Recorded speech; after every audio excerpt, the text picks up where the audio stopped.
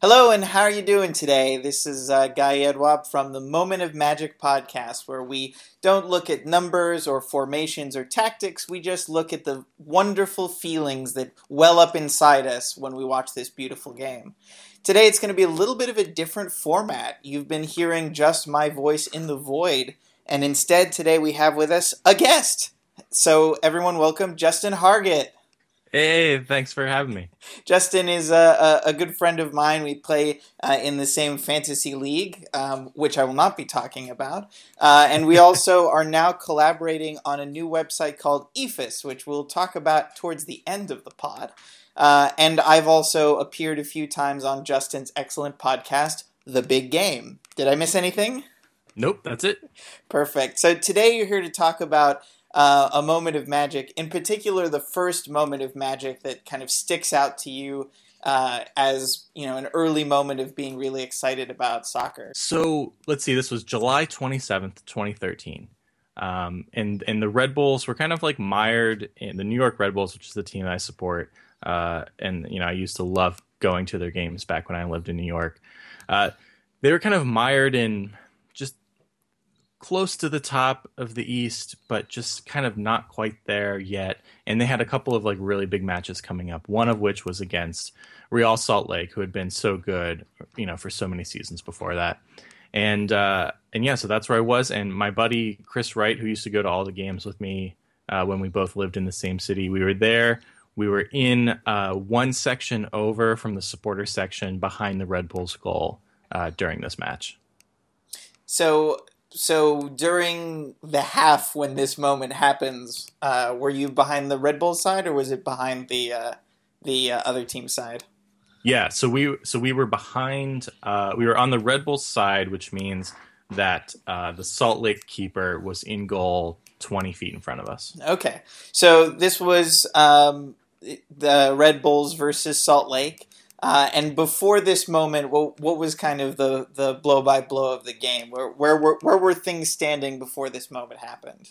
So it was a good night. I remember it being sort of a comfortable, warm July night. We were having a great time, drinking a lot of beer, and it was, you know, I think we were 80 minutes into the game, 79 minutes into the game, and New York had a 2-1 lead, and it felt like, yeah, this is a good team, and I was excited, and I was like feeling good about how we were doing, and I just it just like everything at that moment before the 80th minute seemed like, yeah, we're gonna go all the way this year. Great. So now, so it's 2-1. It's late in the game, and what happens? Well, so New York does this thing that they do quite often, and I've seen them do in person many times, which is, you know, they get out to an early lead, they hold it for a while. Sometimes they even give up a goal early and they still come back to get a lead and hold it for a while. And then all of a sudden, there are 10 minutes to go. It's just time to kill the game dead and just run out the clock and get the win. And what happens? But Salt Lake scores not one, but 2 goals from Alvaro Saborio to take a 3-2 lead in, you know, the mid 80s. So the game is nearly over. We were really excited, and now it's like, oh shit, we have to get back on the PATH train for 2 hours and go home, and they didn't even win the game. Well, what happens next? Well, so you know, I've seen this a couple of times from the Red Bulls where they'll get a stoppage time equalizer, and you know, it's a great feeling, but it's not. You know, it's not the best feeling. It's not like winning a game. It's sort of like avoiding disaster and sort of the relief you feel like when you're like should be in trouble for something, but you kind of get out of it at the last second. And so that's sort of where we were, like around the 90th minute is Fabian Espindola, who had a pretty up and down season with the Red Bulls that year, does the thing where he, you know, tries to fake out the defender and gets taken down on the box. They point to the spot. Oh, yeah, and then Espindola takes the penalty himself to tie the game at 3. And, you know, we're kind of all feeling a little bit relieved and excited and cheering, but still, like, this was a game that 10 minutes before the Red Bulls should have had wrapped up. So there's an equalizer, the game's basically over, and that's your moment of magic, right? All done? Yeah, that was the moment of soccer that I think about that gives me warm and happy feelings. No, but seriously, I imagine something that happened next. So let me cue this up so I get the exact time on the clock right, because it's 5 minutes of extra time, and it looks like in about the 93rd minute and 43 seconds. So this game is nearly over. Now, Uh, important to note, right, when you're in a stadium watching, at this time, the stadium probably didn't have a number of how many minutes into extra time you were, right? yeah, definitely did not. New York does not have that clock. And sometimes I would go to the games and I would like keep track like on my phone and like see how far into extra time we were, but I'm pretty sure I wasn't doing that this time. So it felt like it after like 3.5 minutes, that's like a really long amount of extra time to pass, and it feels like 7 or 8 minutes have passed. Yeah. And so then New York has the ball. They get it up to Lloyd Sam on the right wing. He passes it back to the right back, Brandon Barklage. And even before the ball gets to Barklage, you see, and now I say this after just having rewatched this on YouTube. And I admit that I have never rewatched this play since I saw it in person. So it's all sort of just been stuck in my head as this magical thing. And now I've sort of compromised that by seeing how it actually happened. But it's funny because when I saw it from the complete opposite angle. So what you see on the camera is there you get a lot more detail that we didn't get on the other side of the field, on the other side of the action. But what happens is the ball is coming to Brandon Barklage. Dax McCarty is running to the 6-yard line and like already on his way before the cross even comes in. And then it just looks like he's making a diving header out of nowhere and scores the winner with literally no time left on the clock. So I imagine that the stadium had probably had a response to that, right? It was glorious. I was screaming my head off. I've heard Dax McCarty talk about this play on a number of occasions, and he says he's never heard it as loud in Red Bull Arena as he did after he scored that goal. So it's not only a moment of magic for you, but it's even a moment that he looks back on as well. Yeah. I mean, the Red Bulls just had a game the other day where there was, a similar circumstance, and they were sort of they needed a couple goals to come back for a win. I think they were playing your team, Houston, and Felipe scores a winner at the end of the game. And on a podcast later in the week, they're asking Dax McCarty about this and how it's very similar to the 4-3 game against Real Salt Lake where he scored the header. And he goes, yeah, but nothing compares to that loudness of that Salt Lake game. Yeah, and Dax is a very important player for the Red Bulls, just as an icon and as a important part of the team. Correct? Yeah, after Thierry Henry left, I guess now this is the second season without TT. Dax has sort of been one of the longest serving members of the team, and I believe the captain of the team too. So he's sort of like the heart and the soul in the midfield. And he's not known for flashy goals or anything, but he's a shorter soccer player, but somehow he manages to win a lot of headers, and he's got quite a few goals kind of like this on his resume. Yeah. So you said that you now rewatched it for the first time in almost 2 years, it looks like. What was different between how you remembered it and what you now see on the YouTube screen? I guess I had no idea what was happening on the other. Like, I don't remember how the ball even came in. I think I maybe was even just like not checked out, but just not really paying attention. And all I remember is like a scrum in front of the goal and then seeing the ball bounce into the net. And that's all I remember. And then everyone just going crazy and like being like, did that just happen? Was that real? Did Dax come and celebrate at your side behind the goal, or?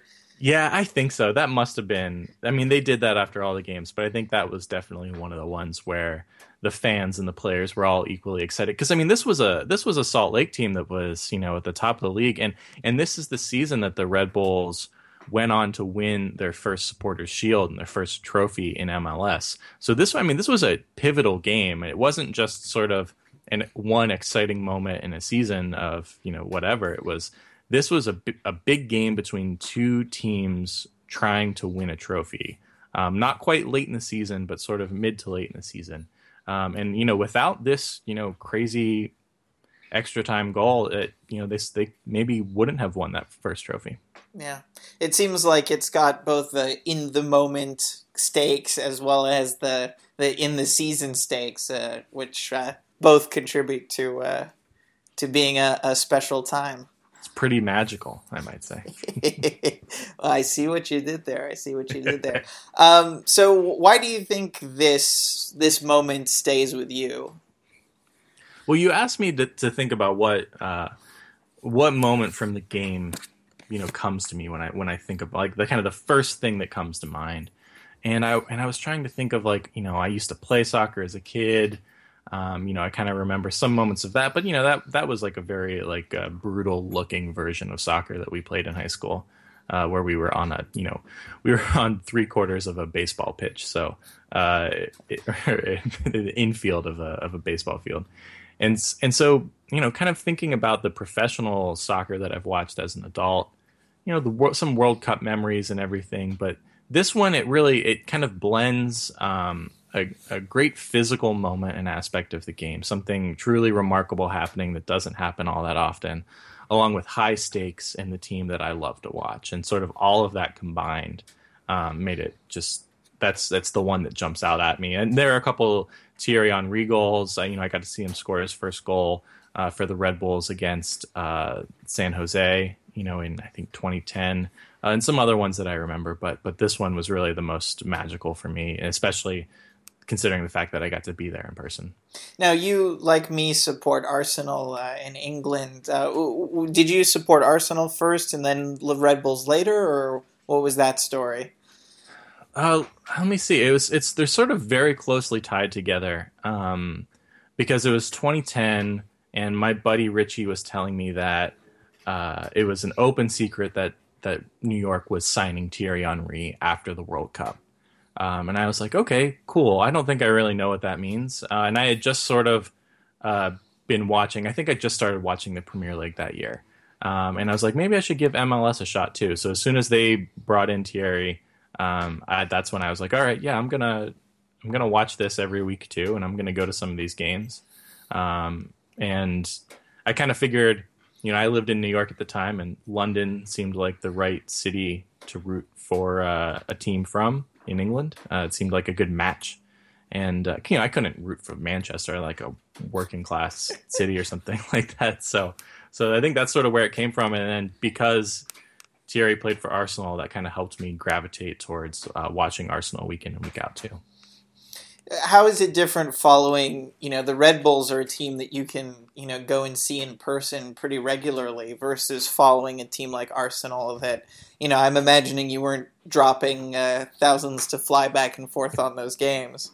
No, but I, I'm thinking about going to see them play in the MLS All-Star game this year. But yeah, it's not the same thing. It's not the same thing. I saw Tottenham once they played New York in a friendly a few years ago, and that was fine, but it's not the same. And I love that visceral experience of being in a stadium with the team. But I can attest to the fact that, you and I have watched a couple of FA Cup finals together, and the thrill of seeing Arsenal win that is just as strong as if New York were to win MLS Cup this season for me. Yeah. And you mentioned also Harrison, New Jersey, where the Red Bulls play the PATH train, the train that goes between New York City and New Jersey. It can sometimes be a little bit of a journey, to say the least. But you have to be committed. On the way back, I mean, imagining all those Red Bulls fans packed in after such an electric game. Do you remember the train ride? I don't. I think it was probably a good crowd and an excited crowd on the train. But I don't think that compares to the night that I saw them clinch the Supporters' Shield later that season against Chicago. I think everybody was kind of singing and chanting that night a little bit more than this one. I think this one was just kind of, it's always weird to get on the PATH train at like 11 o'clock and like, you got to get off at Journal Square, wherever it is, and they make you change trains, and it's sort of a pain in the ass. But I'll live with it if I get to see my team play. Great.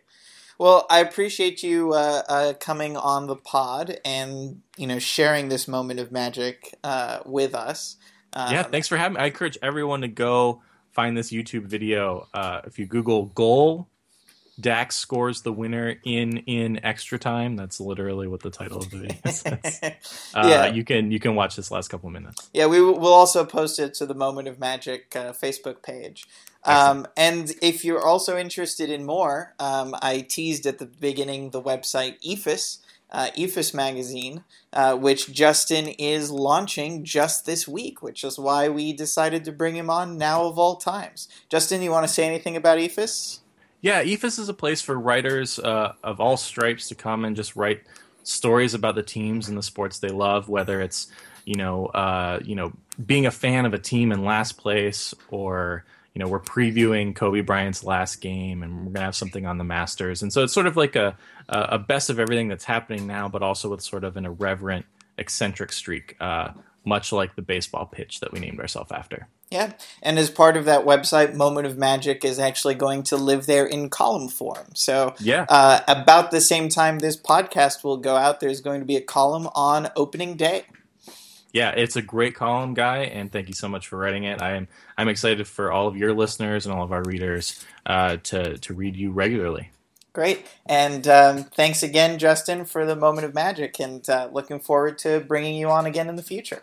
Yes, definitely.